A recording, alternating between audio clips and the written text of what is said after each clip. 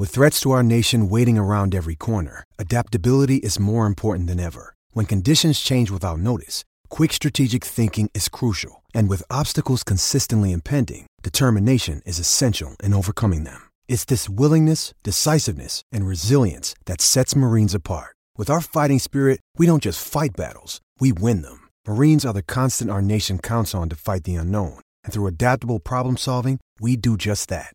Learn more at marines.com. This episode is brought to you by Pepsi Wild Cherry. Pepsi Wild Cherry is bursting with delicious cherry flavor and a sweet, crisp taste that gives you more to go wild for. Getting wild may look different these days, but whether it's opting for a solo Friday binge watch or a big night out, everyone can indulge in their wild side with Pepsi Wild Cherry. Also available in Zero Sugar. So grab a Pepsi Wild Cherry and get wild.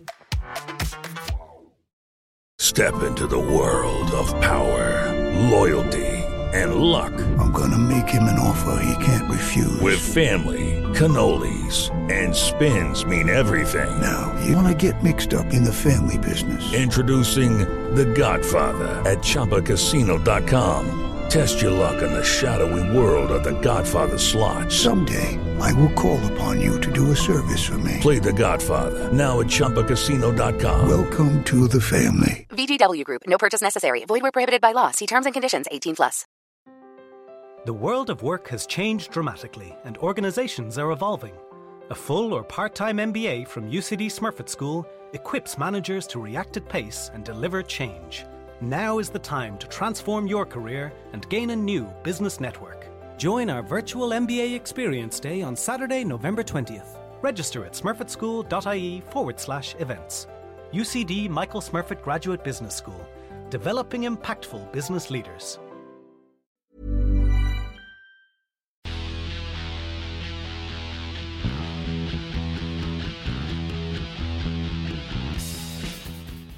Welcome to the Blood and Mud podcast, everybody.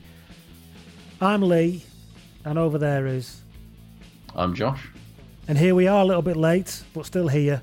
Still producing every week. Slightly different tack this episode, because we have been watching documentaries and laughing at them. We've decided to change tack this week and laugh at Gloucester for nearly an hour instead. No, not quite, but what we are going to do... What we are going to do is, it's one of our Rugby 7 episodes. We've done them before. Just to be clear, it's not actually about sevens, as somebody got a bit vexated about on the Twitter. No. There's no way I would talk about Rugby 7s for 10 minutes, never mind a full episode, because I like people who like it's fine. I just can't get into it myself. So it's a Rugby 7 episode, and we're going to look at 7 nearly teams. Yes, and this is the definition of nearly is I mean, as we will get into, depends on kind of what what you define as a nearly team. But they are teams that have, for one way or another, come close or fallen short from what perhaps they were capable of or what they could have done. Well, they've certainly done it often enough for it to be noteworthy in the memory. So that's what we're going to be talking about. So if you want to get in touch with us, and some of you already have about this, I am at Blood and Mud, or Lee at bloodandmud.com, and Josh at Josh Gardner. Ta-da. I do love how after this is episode 191 that you still sound slightly surprised when I asked you to say how people should get in touch with you. Yeah. So we are on Acast. Yeah. We are on all of that. We're on patreon.com/bloodandmud for all you lovely people who support us. The VIP lounge is still open for those who want to give a bit of extra and get named on here. And I'd like to thank Benjamin Brace, who signed up this week and has actually gone over and above the Call of Duty with his contribution, because that's how lovely a man he is in these dark times. So thank you very much, Ben. Indeed. So, Josh, sometimes me and you, right, and this game of rugby, we've struggled to stay in love with it sometimes, haven't we? Yeah. It's sometimes rugby is a hard game to make itself, it makes itself hard to love. Yeah, I mean, the red trousers, the unironic use of the word banter, everything about Haskell, mid-game, teamwork, mid-half touchline interviews. Yeah. Rugby union's history of always, without fail, being the baddies. Always backing the evil horse. Yes. But now, Josh, we now understand this week why this game of rugby has held us in for all this time. Yeah. Because somebody or something somewhere knew that there was something coming and that destiny would lead us to this momentous time that's happened this week when Ellis Genge has basically become the shop steward for all of English rugby union. He is basically... I mean, there's nothing to not love about Ellis Genge. He's great. But I love him even more for the fact that he has brought the mindset of a chippy working class boy from Knoll to the public school realm of rugby union. And is going, this is fucking bullshit, lads. What's interesting is one of his most vocal supporters on Twitter is another lad who comes from a not typical background, is Carl Ferns, the Scouser. Yeah. It's like all the people who haven't come through that particular kind of rugby in England private school thing are looking at this and going, what the fuck?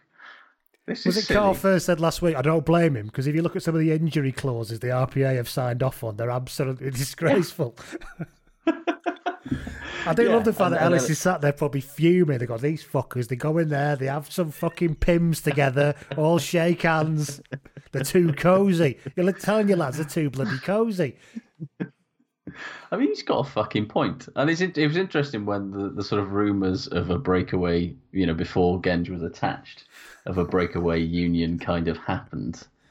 And it did sort of make you go, oh, yeah, well, I mean, basically everybody started, when everyone started talking about how the way that rugby was going to get itself out of this financial mess was, oh, well, we're going to have to cut player salaries. And the players' union said fucking nothing about that. Players' union said... Instead of going, we'll see you in fucking court then, pal. Yeah. And that, I did wonder at the time, I was just like, is somebody going to make... And it turns out Ellis Genge is somebody that's going to go, this union that's supposed to be representing us, maybe they should at least have a say in whether we should all be paying less money to put our bodies on the line. Could it only be somebody like Ellis Genge who would do this? He comes, one, completely, well, not completely, but from the outside of the typical catchment, and two, he doesn't really give a fuck.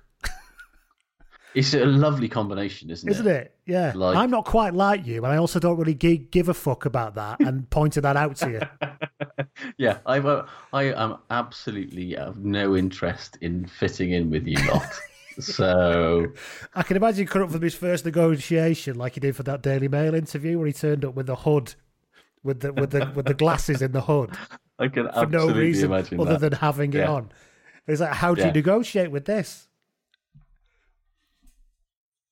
Yeah, I mean, it's just like how refreshing is it though to have somebody just coming out and just being like, yeah, fuck it, I think we should have an independent union that isn't bought and paid for by the RFU and the PRL, because that makes sense to me, because we realised that they weren't giving us very good fucking guidance about this whole salary fucking cut thing.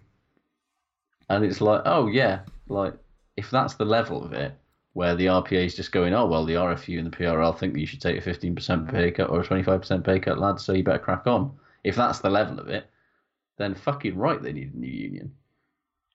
I do love the idea that, Genge is raging against whatever the rugby version of a centrist dad is, to create a sort of to create a sort of more left wing union. Of course, the idea of the RPA are in any way left wing is obviously a very loud and howling joke. Ridiculous. Yeah. But it's that thing when you watch if you watch Ken Burns' baseball, which I recommend you all do, all of it. There's huge sections on it about how when it finally organised and how the owners fucking hated the guy, I can't remember his name now, but the first guy they brought in to head up the union, he'd come in like literally from the International fucking Car Workers Union or something. And they were like, he knows anything about baseball. And he was just like, you've all been taken... National Association of Teamsters. Yeah, basically, you've all had the piss taken out of you for about 50 fucking years, and I'm going to sort it for you. And he makes a very good quote, and he says about people misunderstand the reason why baseball had a bad time. People misunderstand what exploitation means. It doesn't mean that you have to be poor and being beaten up. it means that you're not getting the worth that you should, or people are chipping away at that worth without justification or correct process. And actually, the most terrifying words that any sports administrator can ever hear, and which I powerfully hope come out of this new fucking fancy independent union. There's 2 words: revenue sharing.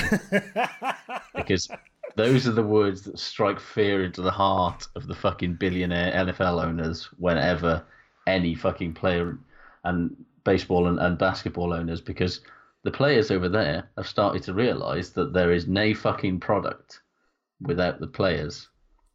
And if they're getting massive fucking billion quid TV deals, which, let's face it, what was the last BT Sport deal with Premiership Rugby? It was in the hundreds of millions, if memory serves. And the players are entirely entitled to ask, what percentage of that is ours then? And it's not. This is going to be fucking and brilliant. It's going to be fucking hilarious. And I mean, it's not going to be fun when there's massive labour stoppages and the owners are locking players out. Well, what fucking hell? But, yeah, we'll just get back onto it after the Rona, and then there'll be a massive labour shortage led by Ellis Genge, massive banner, like the fucking Durham Miners March. I've said so many times that I think that rugby players should get every fucking penny that they can, because they're throwing their bodies down the fucking shitter for not a lot of money in the grand scheme of things. And yeah, the problem is that rugby is not the NFL, in that rugby is broadly broke. However, I would like to see at a sort of union level, at a club level, at an organisational level, it would be fun for them to have to open their books up to some sort of independent labour. And all laughing aside, and go, well, where's all your fucking money going then? You wouldn't need all that nonsense salary cap stuff, would you? If you just had this nice revenue sharing agreement, that would probably be enough for everybody, wouldn't it? So, yeah. And like if players say that they want 40% of the revenue, which is fair given how much they're fucking they're sacrificing themselves in salary, but it doesn't matter how it's fucking spent if it's 40% of the revenue. And it kind of works, because it's like, well, if the revenue goes down, then everybody will lose money, and if revenue goes up, everybody will get more money. Everybody's invested in the product. Exactly, it's equitable, you could even say. So talking about it from a Marxist point of view, they will not be alienated from the product of their labour. Exactly, because I think this is the way we should go. I reckon that basically, if Genge turns out to be a Marxist, I don't necessarily agree with Marxism, but imagine how fucking funny it'd be. I mean, it would be absolutely hilarious if, all of a sudden, there were breakaway Marxist rugby clubs founded by players. Where Ellis Genge started to talk about surplus value and things like that. It'd be fucking glorious. Rugby players have nothing to lose but their chains. Yeah. But I tell you what, though, in all seriousness, when you did hear, there's this talk of a breakaway union, and I thought, all right, that's interesting. And of course, when they said, and it's Genge, just like, of course it was fucking Genge. Brilliant. Yes. Who else is it going to be? This is amazing. Yeah, so we'll see how it goes. I mean, the question is, you see, to have a movement, you've got to have at least one follower, haven't you? So I wonder how many people are going with him. Yeah, I think that when it becomes the only thing that makes me think that he has a chance of setting this up is that, even posh lads from public schools don't like being told that they've got to take less money for no apparent reason. And like that's something they can all get behind. Everybody likes to have more money, and particularly if the most sensible thing that he can do is focus his attention on not the fucking megastars, because they're fine and they're sort of establishment, but you want to target the fucking mid-level pros and say, if we can get this together, then we can raise the fucking floor for everybody. Because the guys at the bottom are the guys that are struggling, the guys that are on the fucking, 35, 40 grand a year or whatever. That's not a lot to when your career's over at 30 if you're lucky. And anyway, what have the RPA been doing? We're not being funny, but that Christian Day, who was the second rower for Northampton, he works at the RPA. He's been on fucking MasterChef for about 6 months. He's not out there representing his fucking members, is he? He's too busy doing fucking micro herbs and spherifying shit to be out there fighting the good fight. Because I saw the dishes he was making, they were so fucking technically ridiculous, they were taking him hours. There's no way he wasn't pulling a fucking skive in the afternoon to get that done. I haven't actually watched any of the series of MasterChef, and I should watch it purely for that. I've seen pictures of Christian Day's food and just been like, one, for Christian Day, and two, as I mentioned the other week, you have to watch it just for the guy from the Valleys who had a zip-up polo, zip-up polo shirt on, because of the perfect vignette. One of those. Where do you even get one of those? Yes, of course, Sports Direct, I imagine. I don't. Of course. Yeah. Come off it. Yeah. So anyway, so I cannot wait to see how this unfolds, and I hope that it gathers shitloads of momentum and causes loads of trouble. Yeah, basically. Ultimately, it's a new world when all this is over. We've basically it's day one again for society. So why not just fucking tear some shit up? Why not have Ellis Genge as the king of everyone? Fucking right. Why not? Anyway, we start by lionising Ellis Genge and his ethical approach to industrial relations. But we also start with a player spotted. Lewis emails. Directly on the email, straight to my inbox, this one was. He says, I have a player spotted from about 5 years ago. Nothing exciting happens, and I can remember some pointless details, which should be perfect for your segment. Yes. Brilliant. He says, my then girlfriend, now wife, and I were in the process of moving house from South Belfast to the other end of the city. My dad and stepmom have been helping us run carloads of boxes and various crap to the new house for most of the morning. On the last trip, which is just to pick up the dog, we're stopped in traffic outside the Europa Hotel in the city centre when my dad points and says, hey, there's Joe. Walking past the car are the then Island coaching team of Joe Schmidt, Simon Easterby and Les Kiss. All three are walking purposely towards the hotel entrance. Joe looks towards us and would have seen a little gold Rover 25 with 4 people inside. Christ, how old's that car, Lewis? A Rover 25? Jesus. When did they stop making that?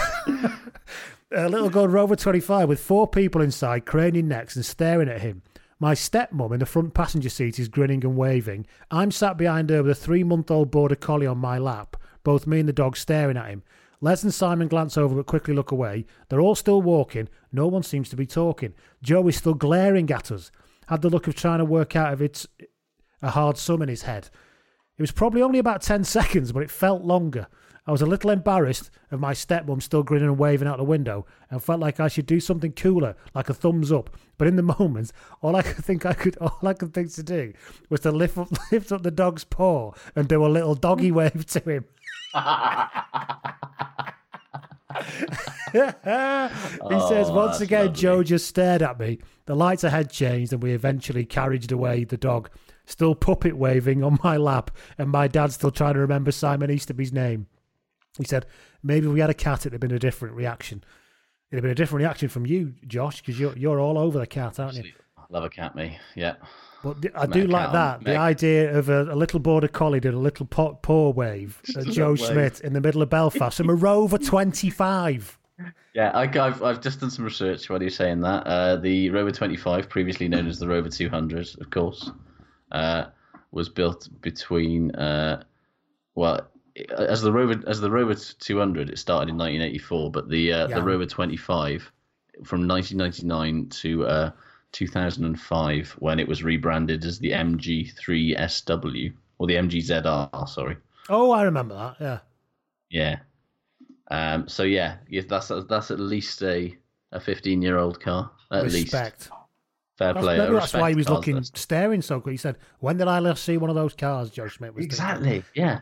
It's like when you see there's a guy around here who just drives a Sierra, right? Brilliant. When was the last time you saw a fucking Sierra on the road? And it's like proper, before they changed the number plates and everything, level. Did you go through a period still going. as a young teenage man being sort of into cars or the idea of cars? Yes, most lads do, don't they? I didn't. Yeah. But I do remember the visceral excitement at the idea of a Sierra Cosworth. There was always a Sierra Cosworth. Yeah, yeah. There was also a Lotus. Vauxhall made a Lotus Carlton. A Vauxhall Carlton was a Lotus one. They did, didn't they? Yeah. It's these like ridiculous family cars with gigantic fucking engines in them. Yeah, my dad momentarily owned like an Escort Cosworth. Really? For literally about a week. Did he work in the tax office in Aberdare? That's a very sexy car for a tax office man. Yeah, my dad. I think the reason that I was momentarily into cars is my dad's always a bit of a fucking petrol lad, but like absolutely passed me by entirely. I don't give a fuck. I've got a Punto and a Focus. Oh, I don't and care neither now. of them are fast. I've got neither of them are fast, and I don't care. I've got a 4-5-year-old Polo. You see, friends of mine buy cars, and I said, "How much does that cost you every month?" And it's like it's always a big 4x4 fucking thing, isn't it? BMW or something. They said 600 quid a month. I said, right, let me work that out. 600 quid a month for me, in my money, right? 600 quid a month is a Les Paul that's 4 Les Pauls a year. Yeah. That's what I could buy with that money. Yeah, and that's why I'll never buy a new car. And I find the price of when I see how much new cars, like a new Fiesta, how much it costs. A new Fiesta is like 12 grand off the forecourt. And I'm just thinking, who's fucking buying this? Who's spending 40 grand on a car or something? I don't know who these people are. It's the greatest racket since static caravans. Agreed. My granddad had a static caravan, right, in Blackpool. Yeah. I must have told you this before. He had a static caravan. He paid. My granddad was a miner from Lancashire, so when he retired and got his big payout, and then he got his even bigger payout because they found dust in his lungs, and they went, "Oh, we'll give you 25 years of back pay, of back sick pay." His dream was to buy a static caravan in Blackpool. Fair enough, that was his dream, right? But of course, he paid about 30 grand for it. It's worth about 15 quid within 4 months because of the depreciation on it. And that's bad enough for itself. But then you have to sign to live. You get this contract to sign on these campsites, and you effectively, and you got to pay 3 grand a year. And looking at it, you effectively pay 3 grand to live in a police state. Because they can do anything to you. You have no rights. You have to buy things off them. If they don't like you, they can turf you off. They can just introduce arbitrary rules with no rights of appeal at any point. And you pay for that privilege. Unbelievable. My old man's got a holiday chalet down in Carmarthen that is the same sketch, where he paid like 15 grand for this chalet that he's then had to spend about fucking 6 grand to do up and make nice.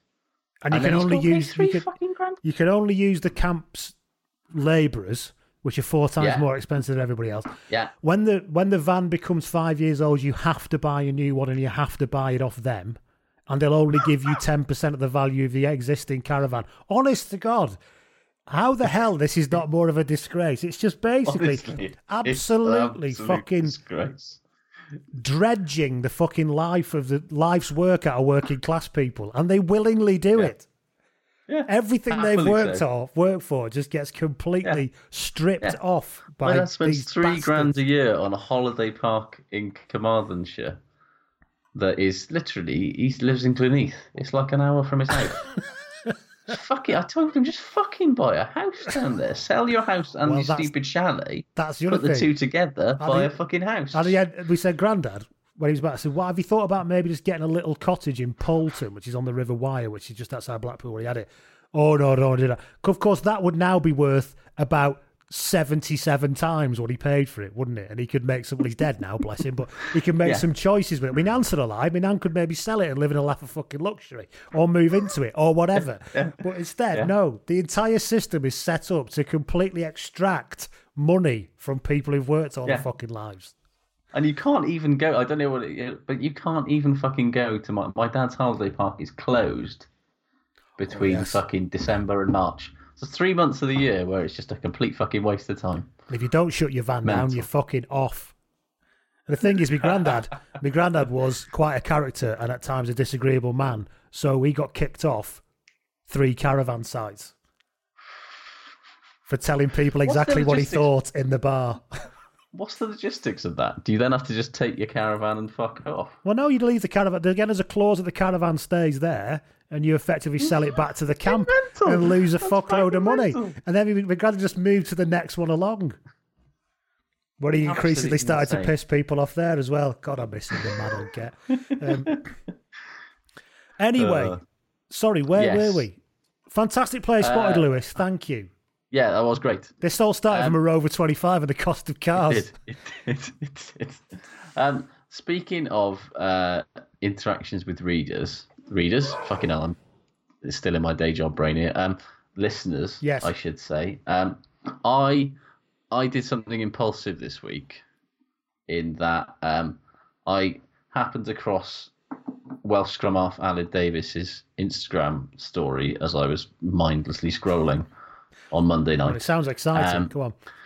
And he was just like, "Oh, cheers for the excellent service as always. Equip for gyms," which for some reason I clicked, and he'd basically been delivered a load of fucking things that rugby players need to stay buff in this time. Yeah. And I weirdly just clicked on the link and was like, "Oh, they do like refurbished gym equipment. I've always fancied a tidy fucking exercise bike, and also it's pissing down outside, so I can't go out and exercise. I'm just gonna buy a fucking used exercise bike from a gym like a weirdo," which I did. And then Tuesday morning, I'm sitting down, I'm just getting ready for work, I'm just having my cup of tea, and my phone goes. And I was like, "Oh, hello, it's I completely missed his name because I was slightly baffled because I had a very strong Welsh accent on the end of my phone from a number I didn't recognise, asking me if I bought an exercise bike. I was like, "Yes." And he was like, "You're the same Josh Gardner who does the Blood and Mud Rugby podcast."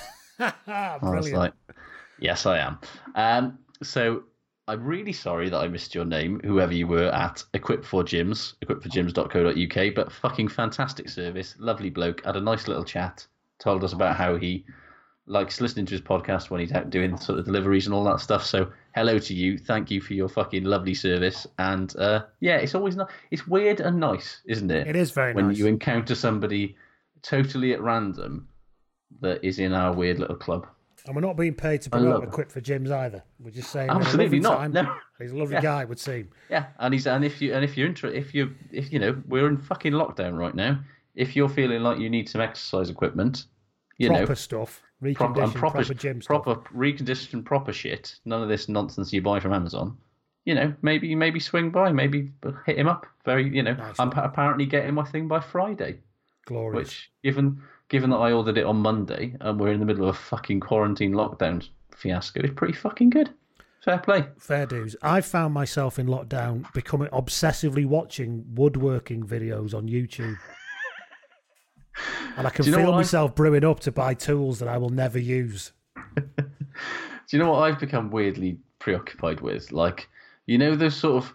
and it's something that it started out as I obviously got a targeted like video on Facebook of like somebody making something absurd using like resin, like pouring resin into stuff. And because I've watched one of them, I now get loads of them, and I just watch them all the time. I watch somebody making a fucking strangely satisfying, a weird table out of resin and some odd bits of wood, and it's like, why am I watching this? Why do I find? But there's just something about it. Come back, rugby, please, for the love of God, come back.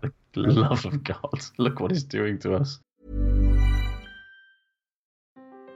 The world of work has changed dramatically, and organisations are evolving. A full or part-time MBA from UCD Smurfit School equips managers to react at pace and deliver change. Now is the time to transform your career and gain a new business network. Join our virtual MBA Experience Day on Saturday, November 20th. Register at smurfitschool.ie/events. UCD Michael Smurfit Graduate Business School. Developing impactful business leaders. You have one new message. Hi, Claire. Auntie Dee here. I just wanted to say a big thank you for skipping my party. We had a great night, and everyone was so happy you didn't come. Now you take care. I hope to see you soon. Bye. No one will thank you for turning up to work or anything else when you're sick. Stay at home and get a test to protect yourself and others from COVID-19. From the HSE, for us all. Right, then, should we do a Rugby 7? Because we're quite deep into this already, aren't we? Now, we talked about nearly teams. Now, we tried to... let's do this first. How do we define a nearly team? I suppose teams that never quite get there or never quite achieve. Yeah, or never do quite what they, or at least kind of struggled for a while before they really got there. And certainly struggled enough for it to be in the memory of us and some of the people who kindly nominated, because I did throw this question out there without saying this is what we were doing, and a few people did nominate some stuff after I'd kind of primed us on it. So let's go through. We've got 7. Now, I must stress, we're not saying this is the only 7 nearly teams or even the best or worst 7 nearly teams. These are just teams that, 1, we thought of, and 2, you volunteered, and we thought we'll have a chat about them. No doubt a lot of you will come back and go, oh, you forgot about them, or what about them, or what about that? Fine. I hope it helps. I hope it promotes conversation with you all. That's all it is. Embrace the debate. Now then, let's start with, this was my nomination, let's start with London Irish in 2008 and 2009, or in fact around that whole period, but specifically 2008 and 9, because that was kind of the time they did the when best. They got to the Premiership final, They got to the Premiership and final. the Heineken final in the same year. The Challenge final. Yeah. And these were the heady days when you could have 2 Welsh teams in Heineken Cup quarterfinals and there would not be a parade. So it does feel like a very long time ago, you know? So a bit of backstory. Brian Smith had been coach of London Irish, and he'd been mid-table-ish for a little while, fairly solidly in the Premiership. Brian Smith in 2008 went off to work for England. He did, as a backs coach. That worked out well. Fantastic. Loads of creativity in that period from 2008 to 2012. Probably a peak of England's attacking potency, if memory serves. So Toby Booth takes over as head coach in 2008, having been an assistant coach under Smith. And had worked quite a lot with the academy as well. He worked with the academy, that's right. But I think, correct me if I'm wrong, I think this was his first head coach job. And in his first year, he takes them to, I think they finished 3rd in the league, and he takes them to the Premiership final. Yeah. And yet they'll never get within spitting distance of any kind of final again until the modern era, really, you know. Like Toby Booth, I mean, as an Ospreys fan, it could cause me to make the joke that, he's always the nearly man in all this, because, like, when you think about Toby Booth was involved with Bath when they nearly got to when they nearly won the Premiership later on, which we'll talk about later as well. Yeah. But, I mean, I could make a joke about it, but as an Ospreys fan, the reality is if Toby Booth somehow turned the Ospreys into perennial nearly people who lost fucking domestic and European finals, he'd have a parade all of his fucking own. Winning is relative, isn't it? In Swansea. It absolutely is. It absolutely is. And I suppose the instinct to look back, let's just talk about this final. Leicester won 10-9. Leicester won, of course they fucking won. It was the 2000s. Leicester won. Exactly. They won 10-9. They narrowly won, of course they did. Here's the teams that played on the 16th of May 2009, by the way, in front of 81,000 people, refereed by Wayne Barnes. Leicester Tigers were Jordan Murphy, Scott Hamilton. Do you remember him? Babyface with curly hair. Yeah. The midfield partnership of a Euler of Rinley and Dan Hipkiss is in the middle. Left wing Johnny Murphy. Scrum half Julian Dupuis and Sam Vesey. Julian Dupuis, whose hair best looked charcoal candy floss. The charcoal candy floss mullet.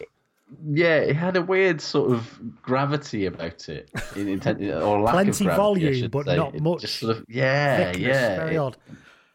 Anyway, Julian Dupuis and Sam Vesty at 10. Sam Vesty was talked about as an England guy for a while, didn't quite happen. And then the pack wasn't he? The pack was Marcus Ayerza, George Shooter, Julian White, who's still knocking around at this point, Tom Croft at lock with Ben Kay, Craig Newby, Ben Woods, and Jordan Crane, who is now at London Irish, I believe. Didn't Jordan Crane at Bristol? Is he at Bristol now? Did he go to London Irish? I can't remember. Anyway, the London Irish team, which got to the final, which was the kind of core of what was good about them for this period. Yeah. Peter Hewitt at fullback. Adam Thompson, outside centre Dellen Armitage, inside centre Salala Mapasua, Taji Thakinbau on the weekend, who I'd forgotten even played there, by the way. Number 9 and 10 was Paul Hodgson and Mike Catt, and then into the pack you got Clark Dermody, Danny Cutsey, Richard Scoos, James Hudson, Bob Casey, who I think was about 47 then, Declan Danaher, Stefan Armitage, and Chris Halleofia. On the bench, I'm not going to go through the whole bench, but on the bench was Alex Cabiciero as a young kid, coming through. and Tom Homer was on the bench. Yeah, I noticed that. The Irish team that made it to the final were an interesting blend of the Brian Smith era, which was the vinegar strokes of fucking Mike Catt and Paul Hodgson and Peter Richards, and a boatload of fucking hard as fuck Polynesian lads. And then it was these exciting new players that Booth had nurtured through the academy. Like you said, the Armitages, Corbisiero, Nick Kennedy was coming through. Thompson was coming through. Topsiojo was just 47 years old at this point. So, you know. Speaking of 47-year-olds, did you know that Mapasua's still playing? No. In Japan? Is it Japan? He's 40 and he's still playing. Good man. Yeah, so they lose it 10-9. Yeah. Thanks. Classic. It was Leicester in the 2000. They were doing that Leicester thing where they suddenly sort of paid attention. They did not know how to lose. Yeah, it mattered. They would look shite for half a season and then go, all right, should we get into the playoffs, boys? Yeah, all right, and then just win it But yeah, it was an interesting thing because obviously Booth left a couple of years later to go and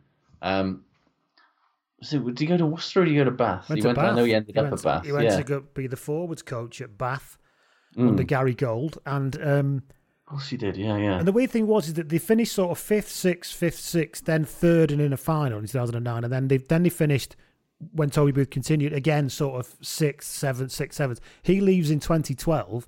And they almost immediately become relegation candidates. It all becomes a bit of a battle from now on in. And then, of course, they went down in 2016. Nobody, and I'm assuming that everyone thinks like me, obviously, I never imagined he would not be a head coach again. Yeah. And it's... Because his record was definitely good enough. Yeah, and it's taken this long. You know, he's now head coach. Well, he's soon to be head coach of the Ospreys, but it's taken. You know, this was 12 years ago. He was still relatively young, though. I think he was probably only he was probably in his mid to late 30s in 2009. Yeah. Well, yeah, he's only. Let's have a look, actually, but like, I reckon he's about 50 now. Is he? Yeah, he's 50 on the fucking dot. So yeah, he was a young head coach there. And yeah, he was at Bath, and now he's currently at Harlequins as an assistant coach under Gustard, and now he's joining the Ospreys for next season. I wonder if he. I don't know, but I wonder if he did actually. I'd like to ask him. I suppose. I wonder if he did it and thought, I need to actually go and get some more experience under somebody else because I need to learn some more before I'm back in this position. But I mean, he can't. Yeah. You know, he did a full 4 years. It's interesting that he went he left London Irish to go to Bath to work under Gary Gold. Gary Gold, obviously very experienced head coach. You wonder if...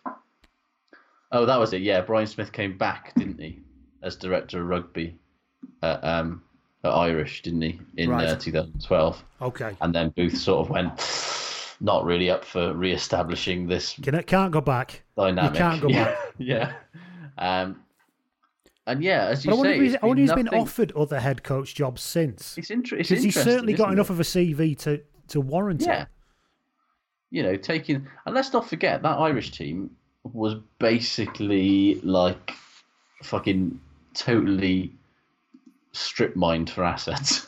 Yeah, that is true. You know, like a lot of those players that we're talking about did not stay there for long, or did not, you know, and that's before you talk about players like Jonathan Joseph going, you know. Yeah, true. Cockney going as well, you know, like obviously came a lot later, but like London Irish has not been brilliant at holding on to its talent over the last decade. He's gone to Lewington. Yeah. Yeah, that's a good point. So, I suppose you've got to, you know, some people, that's how their economic model works. We stay afloat by selling people that we've developed. You know, it's not, wouldn't be the first thing. So, that's London Irish, 2008-10, a brilliant nearly team. Got quite a soft spot for London Irish. My mother-in-law was used to go there quite a bit. She's Irish and lives in London, funnily enough. So, I think there's a bit of, plus they're from that bit of West London, which is where my wife's from. So, I think I've always got a bit of a link there. Well, Southwest London there from. Actually, no, Wasps are from nearer from where my wife... Not now, obviously, but Wasps are from... I'm getting mixed up between Sudbury and Sunbury. Sunbury is where London Irish are from, which is southwest London, and Sudbury is West London, where Wasps are originally from. Anyway, enough of my confusion about the different suburban west parts of London. Who should we talk about next? Do you want to take the big plunge? I think we should save that for the end. Let's be honest. All right, go on.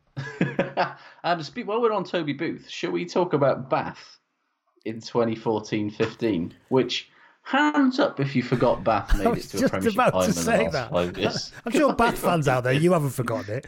No, but I absolutely have forgotten that. It kind of got drowned out by what happened in the autumn of 2015. It basically didn't it? Like everything went fucking apoplectically wrong with England in the autumn. What happened in that Premiership final that year and the Premiership was just basically forgotten, and it's weird. Like it's weird when you think about it. For all the chronic underachievement that Bath have demonstrated in the last 20, they haven't won the league since 1996. Don't forget. Despite, salary cap bothering lavish expenditure for quite a lot of the recent years and Bruce Craig throwing everything at it. But then they did they came so close to making that, all of that expenditure pay off. And when you look at that team on paper that was in the Premiership final that year, Bruce Craig threw a lot of cash at that team in particular. You just look at it and go, fuck me, that wasn't cheap, over and over again. And they just had the misfortune of running into a suit like Saracens team that was just about to sort of go into full Death Star is fully operational Saracens.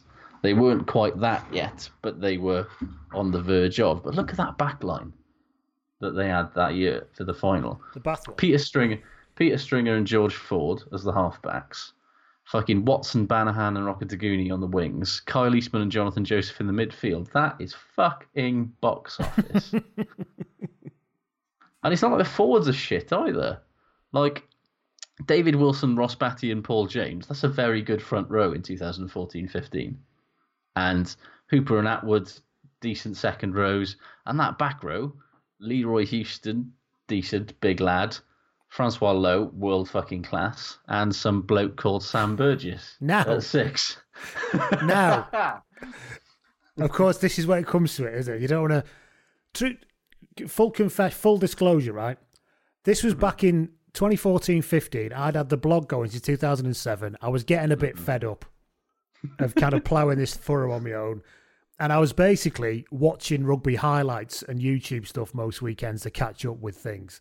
I signed up for BT Sport the day I knew that Sam Burgess was making his debut for Bath that season. I thought, I'm going to have a look at this. Being a rugby league fan myself as well. And I can't remember what the game was. I remember he came on. It was, the weather was shit. He came on and looked fucking freezing. He came on at 12, looked freezing and fed up for most of it, and was probably thinking, what the fuck have I done here? Why did I leave Sydney for this? Why did I leave Sydney for this? And also in rugby league, you can go find the ball, can't you? It's like, I'm going to go make some fucking work for myself and make something happen. But anyway, so that was that. And then I think he played 6 in this game, and there was that whole, I don't want to rehearse all of that. But I think it is easy to forget that he was part of a team that made a Premiership final that year. Yeah, and let's not forget. But then they played him at 12 after. Yeah, his debut against Quins, and that was 11 months before the Rugby World Cup final was. That was the first game of rugby union he ever fucking played in his life. And as you say, he spent so much of that season playing 6. And playing it so well, let's not forget that Bath got to a Premiership final. Like, people who say he was shit in Union clearly didn't watch much of that. Do you remember in the final, Sam Burgess, and it's still on, I think it's still on BT's YouTube page, but the fucking hit that Burgess puts on a full pelt kick returning Billy Vunipola, where Burgess from a standing start not only stops him, but he stands him up and drives him back about 6 feet. I don't think I've ever seen anyone, I've seen people stop Billy Vunipola in his tracks, but I haven't seen somebody do it so effortlessly and then drive him back when he's got a full head of steam up. It's fucking like I'll always remember that hit because it made me think, ooh, fucking hell. We said it before, haven't we? It's a weird thing. In a way, his career was ruined by the World Cup being at the end of his first season. Yeah, absolutely. However, if the World Cup wasn't at the end of his first season, he probably would never have come. No. So you know what I mean? It's this kind. It was always going to be this way, wasn't it? He wasn't going to sign a 5-year contract and not play for England. That's like it or not. That's what he was going to do. But I think the thing is, your point's a good one. If you take that example, and then if anybody's interested, if you watch the semi-final between England and New Zealand in the Rugby League World Cup from 2013, I think it was that year, watch Sam Burgess in that game, and then watch him do that Vunipola tackle, and then think what the fuck he could have done as a modern six. It would have been unbelievable. Yeah. The irony, of course, is that had he not gone, fuck this, lads, I can't be bothered, and gone back to rugby league after the World Cup, imagine how much Eddie Jones would have fucking loved him. Imagine how fewer caps about, like, James Askell would have had. But like, imagine how, like, given that Eddie Jones is constantly banging on about fucking versatile athletes who can play loads of positions, like, imagine him having access to a player like Sam Burgess that could probably play 6, 7, 8, 12 if he needed to. Yeah. You know. And he would just have a fucking field day with an athlete like that. As would fucking Gustard, as would fucking Borthwick. They would have been pigs in shit. And so it's quite interesting. When you watch him play in this game, like, you do think, I wonder if he should have just been a 6. And I kind of get that they weren't, like, it was almost an economic thing.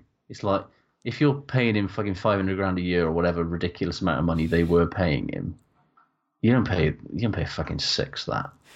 You pay a fucking 12 that. You play a difference maker that. But I think that kind of was underestimating. 6 could become the left tackle of rugby. And that's the thing. It's probably a sort of thing of we've got to get him in a position that's more, you know, directly involved in the game and isn't just fucking getting his hands dirty. But the reality is that, like, a player of his ability in the back row in that position could have been game changing for England. But I think he'd have been better at. Sorry, we're talking about Sam Burgess again. We'll talk about Bath again in a minute. But I think he'd have been better at 6 because at 6 you're not as positionally defined. You don't have to hold your position as much like you do at 12 and defensively and structurally. At 6 you actually can go looking for the ball.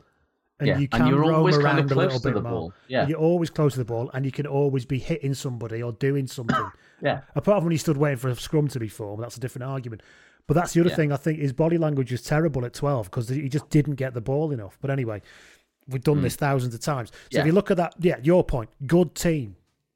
Yeah, and also not just the team that was in the Premiership final. Like, weirdly, so good was that Bath side, they didn't even need Gavin Henson that day, who was fucking excellent for a 10 and 12 in that game that Sam Burgess' first game. Yeah, Gavin Henson kicked about fucking 18 points to win the game at 10 because it was that sort of 2-year period where he had that year at Bath and that year at Bristol where he was basically just like, yeah, I'm just going to remind people that I'm Gavin Henson when I feel like it.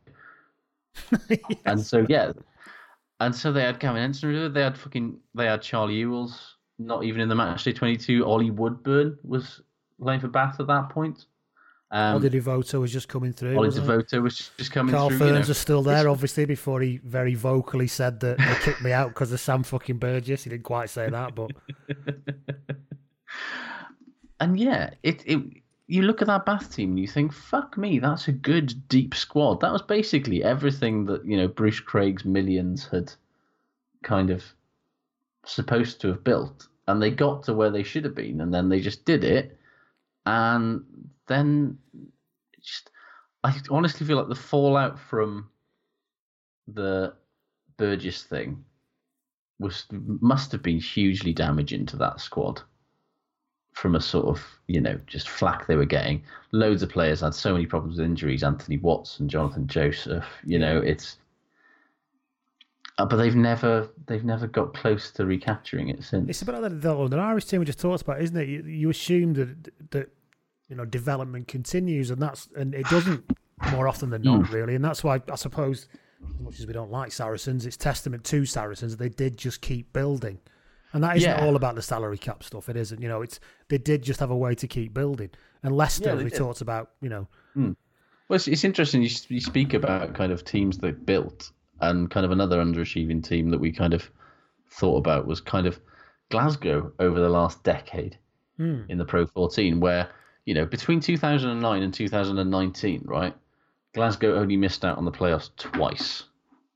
And, of course, they won it in 2014, but they've also lost 2 finals, 5 semi-finals, and 4 out of those 5 times they actually lost the semi. They ended up losing to the team that would eventually win it. But, what I really found interesting about Glasgow in that sort of, before they won it in 2014, was that they finished 4th, 3rd, 2nd. That's remarkable, isn't it? And then they won, and then they won it in 2014-15, and it's like, that's what you call gradual, steady. That is what you call incremental gains. Yeah, but as you say, that sustaining it is because then for 9 times out of 10 for the last decade, they've had a 1 in 4 chance of winning the Pro 14, and they've only won it once. That's the definition to me of a Neely team, even though they've won it once. They've had so many opportunities to really kind of to kick on and build a bit of a sort of Leinster / Saracens / Leicester-esque dynasty, and it's on that. They've never. It's difficult, isn't it? Because I think if you don't have the playoffs, it's much easier to be a dynasty team. Because over a season, the team that wins the league tends to be the best team in the league. But winning the grand final isn't necessarily about being the best team in the league, which sounds ridiculous because it obviously, whoever wins the grand final and goes to the playoff is a fucking good team. But I think Wasps were kind of masters at timing their run. Yeah, and they under Edwards, they used to time their run perfectly to sort of be ready for a final sort of thing. So I think it's become even because ultimately it becomes on any given Sunday, doesn't it? It becomes on any given Sunday because it's just one game at the end of the day. It's win or go home, isn't it? And you look at the Glasgow teams in this era, and you're thinking, there's so much quality and there's so much talent there, and so much of it is still there, to be fair. But they've got Stuart Hogg, they've got Tommy Seymour, they've got Sean Maitland at this point in 2013-14, they've got Sean Lamont, they've got Lee Jones, they've got fucking Richie Vernon, Alex Dunbar, Mark Bennett, Peter Horn, Rory Jackson, Duncan Weir, Matawalu, Custer, Josh Strauss, Ryan Wilson, there's Johnny some Gray, bandwidth in what you define it as great there, but in terms of a good squad, domestic squad, locks Johnny Gray and fucking Nakarawa with Al Kellogg and Tim Swinson on the bench. That's not bad, is it? That's not bad at all, no. It's not brilliant in the front row. Not going to win a World Cup with it, but you're asking for that, are you? But no, and in the year they won it, that squad was basically the same as well. They didn't lose players. They kept that sort of core of really kind of important kind of core of young Scottish players that have come through there, like Finn, like Seymour, Hogg, Mark Bennett. They're Johnny Gray as well, and players that they'd unearthed and turned into fucking world beaters like Nakawara. It's really interesting to see kind of how in that sort of little kind of 5 or 6 years since they've won it, the core of that team has started to break up now, don't get me wrong. But, they've replaced it with, some fucking good players, your Ali Prices, the Xander Fagasons, Nick Grigg, players that are good and kind of I've got loads of potential, but it's like, did they have that moment that was that sort of... But I say they had that moment. They got to a fucking Pro 14 final last year. They're still a really good team, but there just seems to... transferring this brilliant sort of squad of players that they've got, and it is a squad, just seems to be slightly... I don't know, it's part of it is just like they've just got the misfortune of having fucking Leinster. Yes. Yeah, usually on the other side, they've lost. I think it was 5 of their fucking defeats in semi-finals or finals have been to Leinster. is like, they just must be fucking sick of seeing those guys.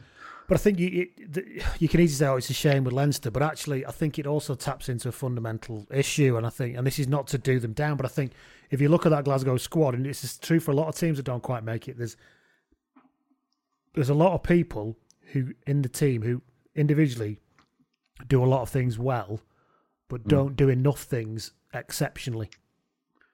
There's not a core of people who do that, So actually, I mean, Stuart Hogg does things exceptionally when he was there.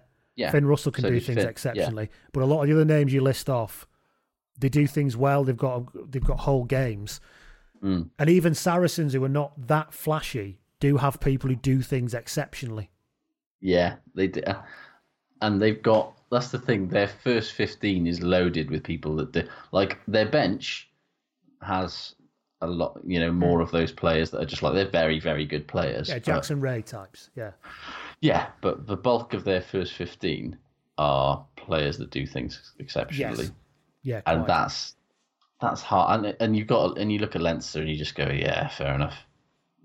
It's the same, Yeah, exactly. And that is the kind of the rub with that, isn't it? And and it's interesting the sort of the transfer from was it Sean Lenneen who was the coach before Townsend?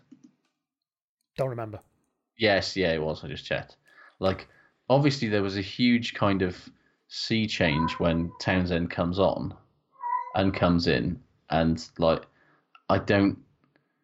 and then obviously that's been continued since he sort of left and moved to Scotland. But it's always to Glasgow's credit that they've built this thing that has become a competitor, and they weren't. Glasgow were basically a fucking, a very, middle of the road team until this last decade. And in that time they've built, I don't want to call it a dynasty because they've only won things once, but they've built they've harnessed what's within their power and created something consistently very good, haven't they? Yeah, but it's still just falling just a little tiny bit too short for, because they're a nearly and it must frustrate the piss out of you if you're a Glasgow fan to sort of lose two finals, to lose in the semi-finals so many, 5 times. Like, everyone knows when when you're in professional sport, like, your window for being good at stuff is very small, and most teams will revert to not being brilliant at some point. And to sort of look at this huge sort of decade that you've had of success and just think, we could have won more though, that would bother me. And my teams are all so shit, I never get anywhere near that. So I don't know, that would seem like winning to me. But so there you go, Glasgow, another nearly team. That's the thing. Compared to where they were before, where they were sort of, a perennial kind of mid-table team that never did anything. Do Glasgow fans look at the last decade and think, fuck me, we've never had it so good. This is brilliant. That's the other thing, because a lot of people will probably write to this and go, you put loads of teams in that won stuff, so they're not nearly teams. Are you fucking stupid, sort of thing? And to be honest, that's a justifiable argument. Yeah. But it's just, they're just things that stood out to us. So that's number 3, which is Ospreys. No, it isn't. Number 3 was Glasgow. Yes. Do you want to do Ospreys now, or do you want to save the pain until a bit later on? Speaking of the teams that kind of felt like, if we're going to talk about massive underachievers, and teams that won stuff but should have won more, the Ospreys in the Galactico era are, for me, and particularly in the Heineken Cup and in Europe, it's not just such a case of them being fucking nearly men's, this rank underachievers. Like, even when they were winning the Celtic League or the Magners or whatever it was on the reg and boasted, let's be honest, one of the deepest and most star-studded squads on the planet, they never won a quarter-final. They never went beyond the quarter-final. They only fucking made 3 quarter-finals in that whole Galactico era. And now I look back on that time as the golden era compared to fucking what we've got now. But what was a typical Galactico team? Have you got one there? Well, I mean, the one I want to talk about as the real one that fucking bothers me to my core to this day is 2010 in the Heineken Cup, where the Ospreys they qualified for the quarterfinals as best runner-up, as they always did. They never won a pool, and they faced a tricky trip to Biarritz in the quarters. Now, Biarritz, good team at this point, like Yashvili, Haranordiki, Wenceslas Lorre, Ian Balshaw. Ngwenya. But they weren't Toulouse. They weren't Stade Francais. They were they were beatable, certainly. This Ospreys team, fuck me, right? The starting 15 against Biarritz in the quarterfinal of the 2010 Heineken Cup, right? Lee Byrne. Paul James, right, go on, Welsh international. Hugh Bennett, Welsh international. Adam Jones, Welsh international and Lion. Alan Wynne-Jones, Welsh international and Lion. John Thomas, Welsh international. Jerry Collins, All Black. Marty Holler, All Black. Ryan Jones, Welsh international captain and Lion. Mike Phillips, Welsh international and Lion. Dan Bigger, just a Welsh international at that point. James Hook, Welsh international and Lion. Andrew Bishop, Welsh international. Yeah, I was quite surprised at that. Shane Williams, Welsh international, Lion, and World Player of the Year. And then Tommy Bowe on the other side, Irish international and Lion. And Lee Byrne, Welsh international and Lion. And then on the bench, you had Ian Goff, Welsh international, Craig Mitchell, Welsh international, Sonny Parker, Welsh international, Philo Tiatia, All Black, Nicky Walker, Scottish international. Like, that is a fucking good squad. Jesus honestly, Christ. And that was a team that would do something amazing that season, in that they'd go to the RDS for the first ever Magnus League Grand Final and beat Leinster in Dublin, which nobody did. Yes. But in Europe, something didn't work, man.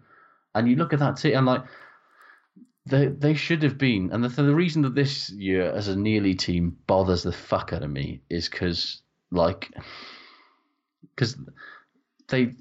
the wheels came off almost instantly in this game, right? Like, Shane showed Ngwenya the outside, which, as anybody remembers, fucking Ngwenya, that was a terrible idea because he's one of the fastest players I've ever seen. He hit the afterburners, he scored from 70 metres. But, like, we didn't even panic, man. Like, Lee Byrne scored, Ryan Jones scored, Nicky Walker scored, remember him? And then in the dying seconds, right, the Ospreys are camped in the Biarritz 22. They're doing the Munster thing. They're fucking going, they're just 29-28 to Biarritz at this point, right? They're going through the phases. And then Yashvili flies up from an offside position, slaps the ball out of Mike Phillips' hands, right? 2 penalties there.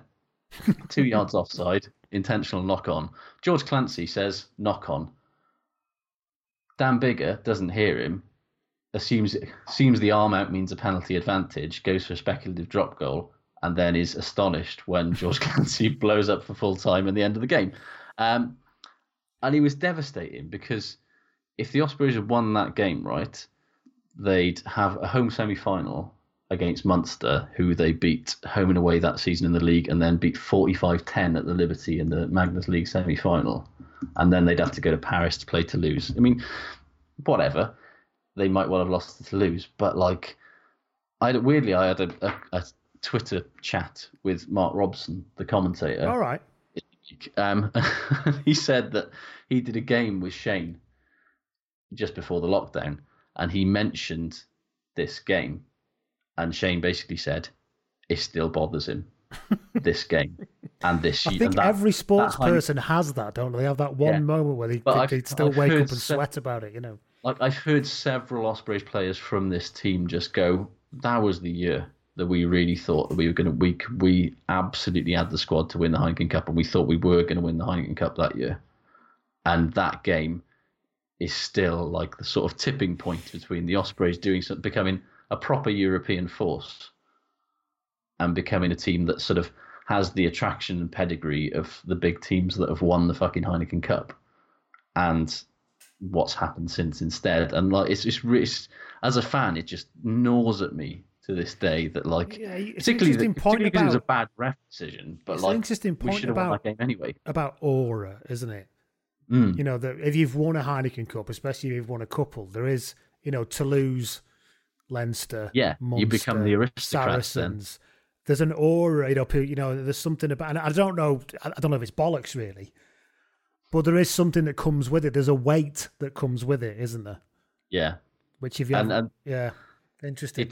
Like that point, I think your point you're making there is about if you had won that one, then that weight comes with you in terms of signings, in terms of when you turn up to play people. And to be honest with investment, everything changes, doesn't it? And without wishing to sort of be too kind of, you know, macro about it, like kind of Wales Wales's relationship with fucking regional rugby. Like Maybe. the Ospreys were, Wales's most successful region. They remain Wales's most successful region. But at that point, if Wales have a team that wins the Heineken Cup, then all of a sudden does that add a level of legitimacy to regional rugby that, that Munster and Leinster and Ulster winning the Heineken Cup did to provincial rugby in Ireland, because it showed that, this model works because it enables us to win the big, to show that we're the best in Europe in a way that, winning the Pro 14, winning the Magners League, whatever, just kind of never will. Especially because Heineken Cup was on Sky at that point, it was like the big... Yes. Yeah. There are so many things that bug me about that game, but as a missed opportunity, as an Ospreys fan, it's pretty hard to get over, to be honest. Speaking of not winning the Heineken Cup, let's move on to number 5, which we'll cross the sea south of Ospreys and go to Claremont, or Montferrand as they were known as before, but we all know it's the same team. Claremont, man, imagine being a Claremont fan. At least deep down as the team like the Ospreys, you're up against it a bit in some ways, don't you? You know that actually there's only so much money, there's only so much exposure. Also, we won more shit in the 15 years that the Ospreys have existed than Claremont did in their first 100 years. Amazing. Despite 100 years to win their first French title in 2010. And in that time, they had 10 runners-up medals, which means that on average, once a decade, like a new group of fans had their hopes got up and then had them cruelly dashed.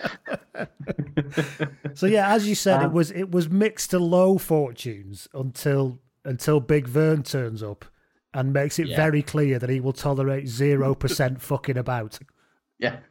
From 2006 onwards. Yeah. But there's something extra tragic and awful about Claremont in Europe in the 2010 because, like, the monkey, like I said, they'd won the league in 2010, right? The monkey was off their backs. Well, let's not forget that before that, 2007, they lost the final to Stade. 2008, they lost the final to Toulouse. And 2009, they lost the top 14 final to Perpignan. So 2010, interestingly, they won a Challenge Cup amidst all of that. Yes. And there's something about nearly teams who somehow managed to pick up, because London Irish picked up a Challenge Cup as well in the midst of all their stuff. Yeah. It seems like it's a hallmark of nearly teams that they can somehow pick up a Challenge Cup in the midst of never winning what they actually want to win. Yeah. But they lost. But so Claremont would lose 3 Heineken Cup, Champions Cup, as they became finals in 5 years. And on all 3 occasions, this grand fucking old name of European rugby would lose a European final to some nouveau riche fucking upstart, either in the shape of Toulon twice or Saracens once. Or they'd lose to fucking Leinster in some semi-final or other. Yeah. 100%. But like between 2010 and 2017, let's not beat around the bush here. Claremont, absolutely one of the 2 or 3 best, most talented teams in Europe, and probably the most fun to watch, and the most like everything about their stadium and their match day experience looks to be the most wonderful thing. Yeah. Yeah. And yet every time they ended up just basically getting beaten by a bigger boy. But for me, the 2015 team, the lost to Toulon in the final and Stade in the top 14 final as well, is the absolute fucking thigh-rubbingly good. Yes, please. I would watch this team play rugby until the end of time. So, Nick Abendon at the fullback, Nakatathi and Nilaga as the wings, John Davis and Wesley Fofana, as your centre partnership, and Morgan Power and Cami Lopez to add a bit of weird sort of organisation mixed with fucking insanity and the halfbacks. The problem was that they basically had the fucking Avengers Toulon pack against them that day, which had fucking Ali Williams, Bakis Butta, Carl Heyman, Gilliam Gerardo, Steph Armitage, and Joanne Smith in it. And also had peak Lee Halfpenny just spanking it over 7 of 9 kicks of goal. What do you do? But but they played all. I remember they played all the fucking rugby that day, and they played some absolutely sensational stuff, as they always did, and they always would. And yet, it's never enough. When they lost the 2017 final to Saracens, there was a clip that was at the a end. horrible They game. zoomed right in on a woman's face who had like a face painted yellow and blue. And she had these big brown eyes, and there were tears rolling down her cheeks. I was like, fucking hell, honestly, what must it be like? You know what? I mean, I support teams that are terrible. So when we lose, I find it slightly amusing and completely typical. I mean, it pisses me right off, but I don't expect anything. But imagine being a Claremont fan, because you must know deep down that you should win really regularly, good. Yeah. winning. Yeah. This was the thing It's that like the bothered Dutch me in football, you know. It's like, this was fucking the hell. thing that bothered me about the Galacticos era at the Ospreys, because I looked at us against any other team in Europe and I went, I've probably got a better squad than them. We've got better players, and yet we can't win any of them. It absolutely breaks me, and it's a horrible sensation to know that you should be better than you are on the field. And now it's not a problem, obviously, as an Ospreys fan. Yeah, you just become resigned to it after a while, yeah. Yeah, 100%. Speaking of becoming resigned to it, should we talk about Gloucester in the 2000s? We've held off for long enough. Has any club had its endemic mental fragilities exposed more ruthlessly than Gloucester in the first decade or so after the Premiership introduced playoffs? Let me tell you a story, Josh. Back in 1995-96, right, this game of ours called rugby became a professional venture, and all across the land, old men in dinner suits cried salt tears that the wrong type of people would start to have an influence over their beloved fiefdom of a game. One such wrong type of person rocked up in Gloucester, and he was called Tom Walkinshaw, and he had a fuckload of money. And he bought a little West Country kingdom of his own, and he wanted nothing more than to vanquish the record of those bastards down the A46. And oh, how they tried, and Lord, how they failed. I mean, they did win, to be fair. You know, they won the Premiership. Cup. They won the Premiership in 2002, right? Against the backdrop of being wildly entertaining. But and you can look at the match reports for when they beat Bristol in that final. All of the match reports are going, Gloucester have won. They might go bust tomorrow. I don't know if they can afford, And like, there was never a moment, I think, as a Gloucester fan in the 2000s where things were entirely correct. So, like, not only they didn't go bust, they didn't break up that squad. It continued to be wildly entertaining and really good. But between 2002 and 2011, right, they'd make the playoffs 5 times. They topped the table 3 times, and they won 0 titles. They made 2 finals, right? And they didn't just lose. They got fucking battered in both of them. In 2003, they lost 39-3 in the final to Warren Gatton's Wasps, despite finishing on 82 points in the actual table at the end of the season, which was 15 points ahead of Wasps, who were in second. And they only lost 3 games all season, and then they rock up to fucking Twickenham and get their fucking pants pulled down. And then 2007, they get marmalised by Leicester 44-16, and then again lost at Leicester at home. Basically, Leicester are the breaker of everyone's dreams in the sort of between 2005 and 2015. But like, no wonder Gloucester fans are fucking mental. Point and of Kings order, Home is such a rowdy. they didn't win the Premiership in 2002. Leicester did. They haven't won a fucking thing. They won the Power Gen Cup in 2003. Oh, the Power Gen Cup. Sorry, yeah. So again, they managed to scatter in a Challenge Cup win here and there, as all teams that can't win what they want to win manage to do. So they were third in 2000, as you said, lost the semis. Power Gen Cup in 2003. It's worthwhile just reading out the team from 2003. Tina Delport, Garvey, Terry Fanalua, Henry Paul, James Simpson Daniel, Ludovic Mercier, Andy Gomersall, Trevor Woodman, probably not long just before the World Cup, before he had to retire not long afterwards, Olivier Psychopath Azam, Deacon, Eustace, Fiddler, Burrs, captain, Andy Hazel, and Jamie Forrester was that team that beat Northampton in that final. Good team. But as you said, that team, that season, that 2003 season, oh my God, they topped the league 18 points clear of Wasps. Yeah, 82 points there. Fucking points clear of Wasps. Yeah. And then randomly in that year, it was a one-off grand final.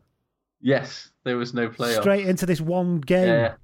So you've managed to do a season and win by 18. Was there a second and third? Was that the weird year where there was like a second and third playoff to see you met Gloucester in the final or something? I can't remember. But they had one game. Year where they did. You went straight to the final, was it?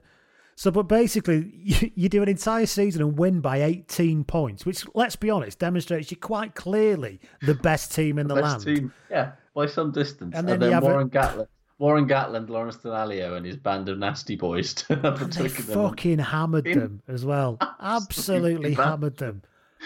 Imagine how much inside Warren Gatland enjoyed that. Oh, him and Sean Edwards having a bit of a sit-down afterwards.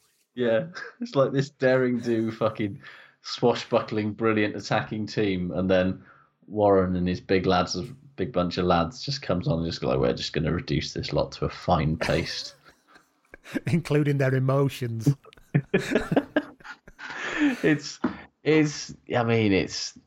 tough, isn't it? I genuinely think of all of the kind of nearly teams that we're going to talk about in this.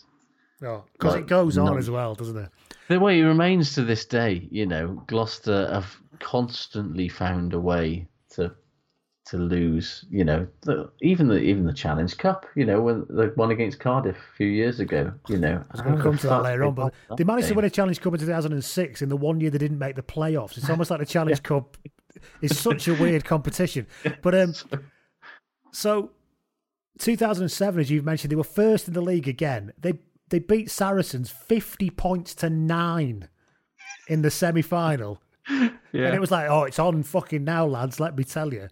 And then, like I said, they got fucking... Once again, they managed to lose to Leicester in the final. Honestly, if I was a Gloucester fan... You mentioned the score. That one was 44-12 or something, that one? The Leicester final was 44-16, yeah. Fucking hell. And then the 17-year-old Ben Youngs played in that game. He came off the bench. 17-year-old Ben Youngs. And then a year later, they lost. They had Leicester in the semi-finals at home, as they had they finished second in the league and they had third place Leicester in the.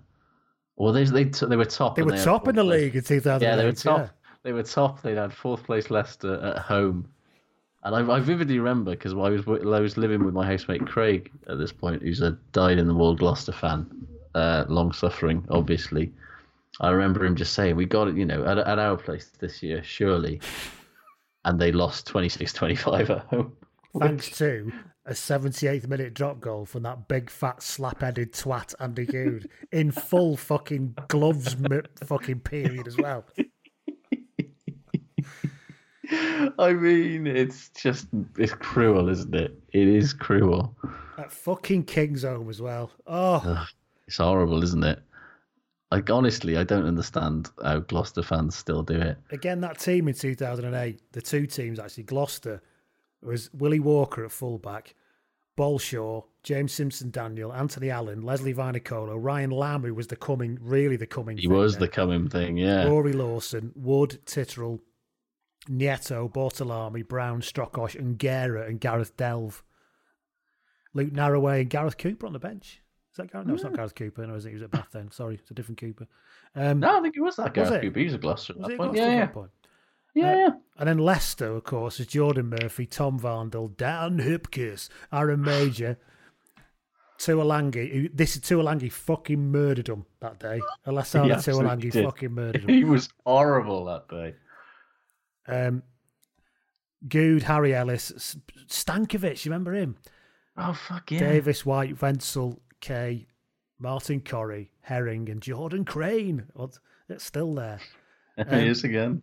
And then, of course, and so it went on, and it went on, and it went on. And as you already mentioned, the latest tragic scoreline was going all the way to fucking Spain to lose by a point to Cardiff Blues.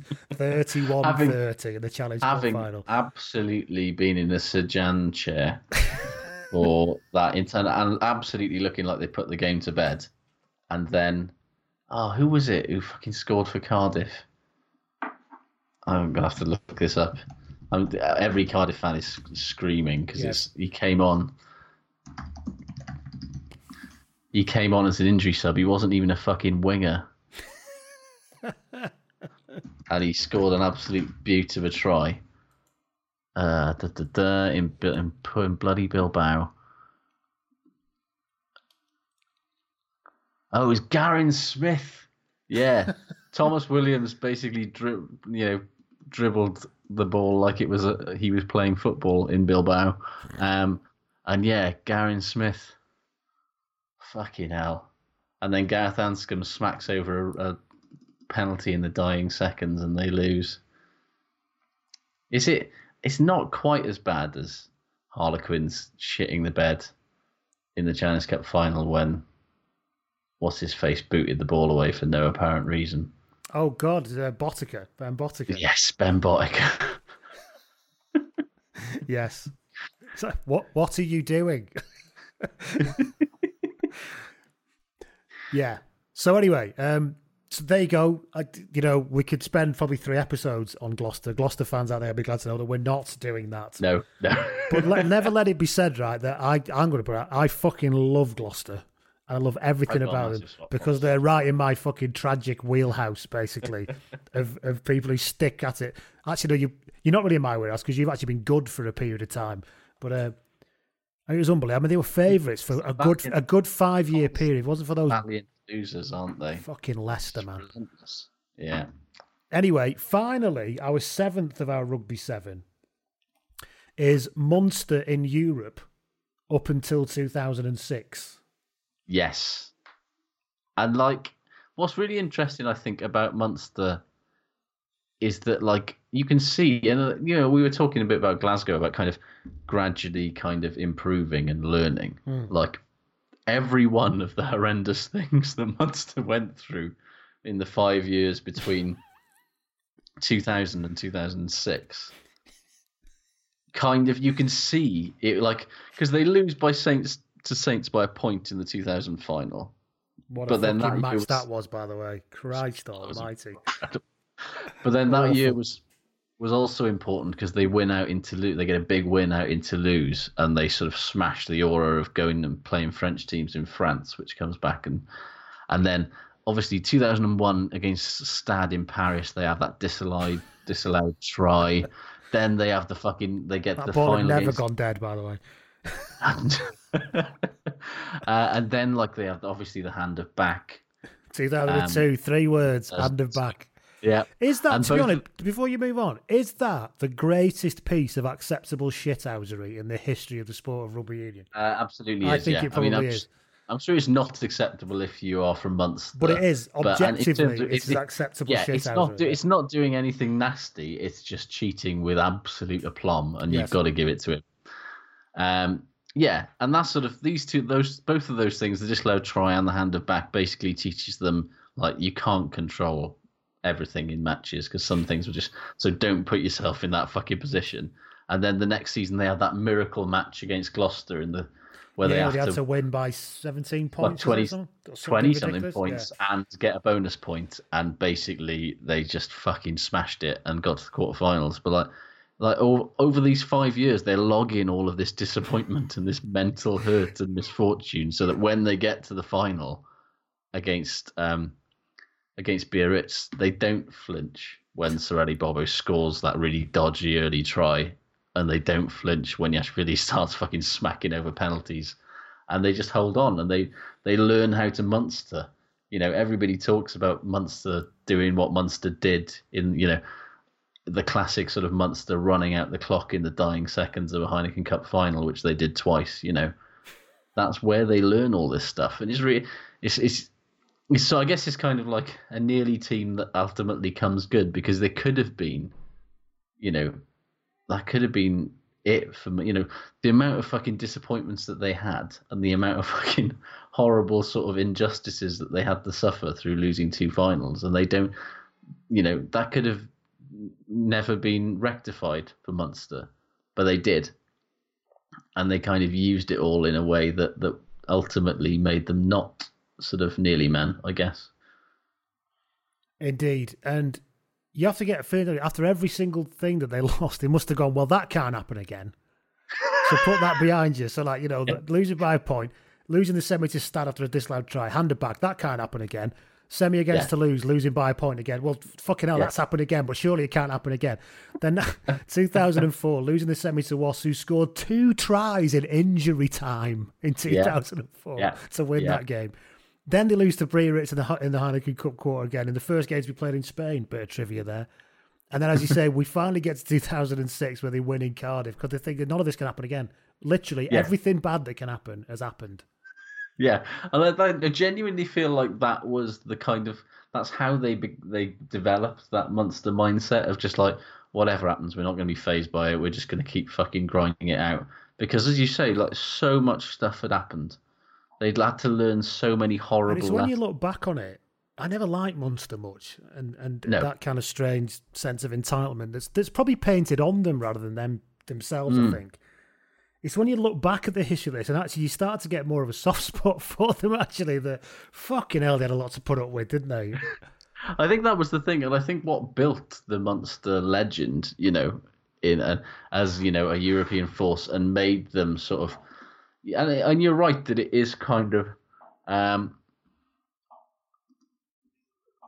They are a hard team to like these days from a neutral point of view, but... I think a lot of that does come from the media and particularly comes from sort of pundits and particularly Sky Sports in the Heineken, when they still had the Heineken Cup, just used to get such a froth about Munster because of all of this sort of drama that they'd experienced, both good and bad, and the hashtag narrative that they had, that, you know, that they'd gone on such a roller coaster ride to get to where they ended up. But like, yeah, like I never really liked Munster, but I was in Cardiff for the 2008 final when they beat Toulouse, and I totally got fucking swept up in it. Like, I couldn't give a fuck about, like, you know, Munster are a rival team as far as I was concerned, certainly at that point. But that day in Cardiff, I walked into Cardiff a normal human being that didn't really give a fuck either way, and I walked out of Cardiff a very drunk man wearing a Munster shirt. And, you know, and you could see, you know, when they got to that second final, just how much all of the shit that they'd been through kind of had affected Munster fans, and it had sort of created this huge sort of sense of like, deep, even after they'd won it, this deep foreboding that something was going to happen again. And you know, it's for all of the talk of kind of like we were saying earlier about the Ospreys, kind of like mentally about how it sort of changes your mindset and all this sort of stuff. But I do think that like that might be true of the players. I don't think it's ever true of the fans. Like, you'll never forget all the times that you nearly won something and missed out on it, no matter how many times you win something. But that's just 2006 final again. Just because we like to dip back into this, let's just quickly run through the teams. It was Biarritz versus Munster. It's a shame Biarritz have kind of gone down the shitter because, you know, they were a nice team to have around from a nice part of France. It's nice to have a bit of Catalan sort of. That isn't the horrible Catalan that signed, you know, questionable people. But anyway, the Biarritz team was... Actually, it's Basque, sorry, it's not Catalan. Of course it is Basque. Fuck me, what am I doing? Yeah. So, Nicolas Brusque at fullback, Jean-Baptiste Gobelet on the wing, Philippe Bidabe, Damien Try, Sorelli Bobo on the wing, as you mentioned, Julien Peyrelong at 10, Yashvili at 9, Thomas Lievremont, not the mad one, the other Lievremont at 8, Aaron Ordeke at 7, Betson at 6. That's a nice back row, isn't it? David Kuznet and Jerome Tion in the lock, Census Johnson at prop, Benoit August at hooker, and Petru Balan, the Romanian, at loosehead, who I don't actually remember. A young Thierry Dusautoir on the bench. Yes. I forget that he started at Biarritz. Yeah.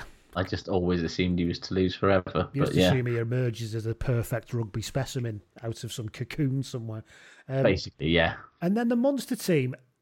genuinely surprised that there was a couple of names that I had to kind of rack my brain to remember. For example, at fullback, Sean Payne. I don't have a great memory of. I don't have a great deal of memory of him either. Anthony Horgan at 14, John Kelly at outside centre, Trevor Halstead at inside centre, Ian Dowling on the wing, O'Gara and Stringer, of course. And then prop Marcus Horan, Jerry Flannery, Big Bull John Hayes, Donna Crow Callahan, Paul O'Connell, Dennis Leamy, David Wallace and Anthony Foley in the back row. And in the back row, and that's it. Alan Quinlan's on the bench. As is Rob Henderson. The fag end of his Tommaso career. Leary, remember him? I do remember Tommaso Leary. He looked like a pickaxe. Such was his conch. Yeah. So there you go. So that's our Rugby 7 of sort of nearly teams that we enjoyed having a look back on. And I know that we asked for a few shit good memories from you about this, so we'll run through them quickly now before we finish. We've and other stuff as well. Shit good Parsley says that Good is Genge as King of the Union. Oh yes. 1,000 times yes. Pieface says, Good, Hadley Parks, a cracking player who's given everything to Wales and Scarlets, played a Rugby World Cup with broken bones, for Christ's sake. He says, but shit is the fact that the World Rugby votes are done on population. Matt, somewhere somebody knows who the new World Rugby chairman is, and it's almost certainly Bill Beaumont, let's be honest. 2 weeks they got to take. There's only 50 people voting. We don't find out for... Exactly. It's like, if we can count like millions of votes in an election in like 12 hours, why does it take them 2 weeks to count 20 Rugby votes? is a bit old school. Do they send the votes by Raven? Maybe, yeah. Matt H says, Good is the brass neck of NRL players in Australia, ignoring social distancing to muck around in the bush on dirt bikes and shooting guns and arguing that it was a cultural trip. And the NRL, man, it just never stops giving you this stuff, does it? It's so great, man. If there's one thing that will get me into rugby league, it's genuinely more about the insanity of the NRL than it is about the game itself. Don't give I'm pretty sure. Nearly teams-wise, Catalan Drag Queens Rugby League says that Australia 03 was a nearly team. Yeah, good point. Yeah. Paul Roach said shit is every Leinster team until 2009 was a nearly team. Yeah, I suppose. Mean Englishman says 2014 Bath. Yeah, we talked about them. He says develops a great attacking game. Burgess at 6 actually made use of his strengths. Destroyed Tigers in the semi-final. Then Farrell high-tackled Watson out in the final and we shat the bed. Next season, Burgess ran away and Mike Ford completely lost the plot. Yeah, we didn't cover that, did we? Ford did fucking lose the year after, didn't he? Absolutely did. Where's the Beef says shit. It's 2013 to 2017 Claremont. Yeah, we've covered them, mate. Oh, yes. And what else have we got here? David Nichols says, can England in 1991 be a nearly team? As in nearly world champions but bottled it? Yeah, I would say so. Yeah, I'd say so, definitely. They changed, they basically shat the bed about the All Blacks and changed all the playing. If you are a subscriber, we have a 1991 World Cup episode there in the subscription only retro. Curtis Neese gets in touch. He says that shit is everything about the World Rugby presidency debate, like choosing between death or firing squad or drowning. There's a question for you. Would you rather be drowned or firing squad? Firing squad every time for me. I feel drowning is quite peaceful, though. I don't know, though. Imagine sucking ice cold water into your lungs. That must really hurt. Yeah, but then you get shot, though. Yeah, then you get the hypoxia thing, though, don't you? Where you just feel really fucking giddy and delighted. Yeah. Oh, I got to say, Patricia says, good supporting Munster the week of a European quarter-final, but shit is supporting Munster the week of a European semi-final. That's now, isn't it? Yeah. Back then you're all right. Back then you were fine. You got to finals and everything. You just lost. You lost at some point. Yeah.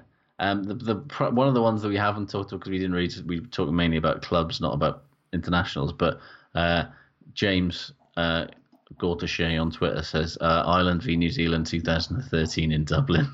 I mean, fucking hell, that game. Yes. Oh, we covered that as a autumn international. We did a Rugby 7 or autumn internationals, and we covered that game on that. That's back there in the archive as well. Patrick says shit is supporting Wales in semi-finals. Yeah. I'm just glad to get there. Would you call this year's Wales a nearly team? I mean, I'm disappointed. We should have got to the final because we probably should have beaten South Africa. But then we probably would have lost to England, which would have been worse. So I'm kind of all right with it. 2011's the nearly team, isn't it? Oh, big out stuff. Of nowhere as well. Nobody expected it either. Linda Mason says, finally, good is Shane Williams cycling for charity. Yes. She said, but I didn't want to see that back view of his white boxers. I can't get it out of my head. I found that a bit much, yeah. I haven't seen this. I don't think I want it's to. It's basically, like, Shane's been cycling using Zwift or whatever the fuck to, for charity, which is great. But then when he finished it, I think he finished it this morning. Or maybe yesterday, I don't know. And then he posted a photo of himself basically wearing nothing but some very tight white boxer shorts from behind, sitting on a saddle that is presumably quite sore at this point. It's just an unnecessary angle, to be honest. Like, I assumed that he wanted to show the screen that was in front of him that showed how many miles he'd done, but all it actually showed was Shane Williams' sweaty white crack. And you like Shane Williams, don't you? But even that's too much. It's just too much, isn't it? It's a bit much, to be honest, yeah. Well, Josh, that was thoroughly enjoyable 90 minutes or so. Absolutely. So we've done that this week because we fancied a bit of a change and actually to do a bit of research and enjoy a bit of reading about rugby again. But I think that's far too much effort for every week. Oh, it took ages, yeah. So we're going to downshift probably back into watching something stupid next week. So then we can don't send us serious suggestions because we want to laugh at things. So yeah, exactly. We've been quite serious this week while also slightly making fun of teams that were a bit mental. Somebody suggested the documentary 15 on Amazon Prime, which looks really worthy. Oh God, that's going to be easy. So I reckon we should watch that. Yeah. What's this documentary about then? It's about the game of rugby. So there'll be loads of really stuff about character building and. Oh God, and how it makes men of people. 15 beyond the try line. Is that what it's called? Oh my God, that already makes me want to fucking drown myself. As we've discussed, my preferred way. It's got 3 out of 5 on IMDb, which I'll level with you is a lot worse than the Brighton Miracle. Yeah, I don't trust IMDb anymore in anything because 83% on. Actually, it's got 4.5 out of 5 on Amazon Prime. So it's honestly there's a lot of confirmation bias on Amazon Prime. The only people who'd watch that are people who want to be told how brilliant rugby is, so they'll think it's brilliant. That. Yeah, I mean, we'll see. We will see. That could be a candidate, though. Yeah. I mean, it promises captivating and rare insights from the likes of Prince Harry, Johnny Wilkinson, Dan Carter, and Eddie Jones. Oh, come on, we've got to sign up. I'm in. We're in. So 15 beyond the try line for next week, everyone. Yeah. How long's it on for? Fuck knows. It better not be. I'll have a look now. Can't be more than an hour. Can't be. It better not be a fucking 90-minute. That's all I'm going to say. Let's see. Running time. Come on. Why aren't you giving me a running time? Oh my God, it's 1 hour and 27 minutes. Well, we'll do our best, ladies and gentlemen. Join in with us. So that's what we're doing next week. We've decided now. We're not going to change tackling. That's your homework.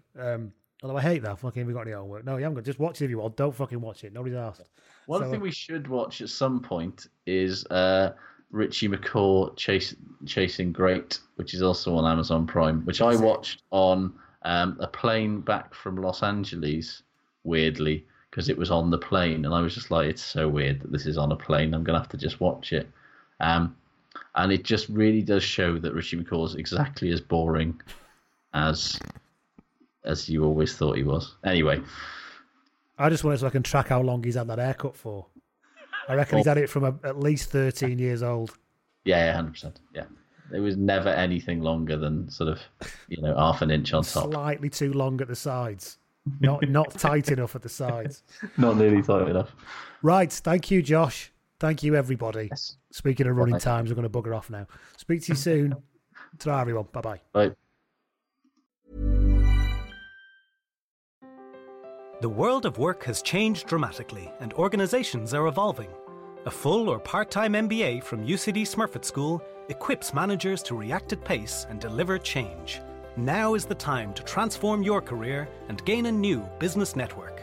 Join our virtual MBA Experience Day on Saturday, November 20th. Register at smurfitschool.ie/events. UCD Michael Smurfit Graduate Business School. Developing impactful business leaders. Sports Social Podcast Network. Hello, it is Ryan, and I was on a flight the other day playing one of my favorite social spin slot games on ChumbaCasino.com. I looked over at the person sitting next to me, and you know what they were doing? They were also playing Chumba Casino. Coincidence? I think not. Everybody's loving having fun with it. Chumba Casino is home to hundreds of casino-style games that you can play for free anytime, anywhere, even at 30,000 feet. So sign up now at ChumbaCasino.com to claim your free welcome bonus. That's ChumbaCasino.com and live the Chumba life. No purchase necessary. VGW. Void where prohibited by law. See terms and conditions. 18+.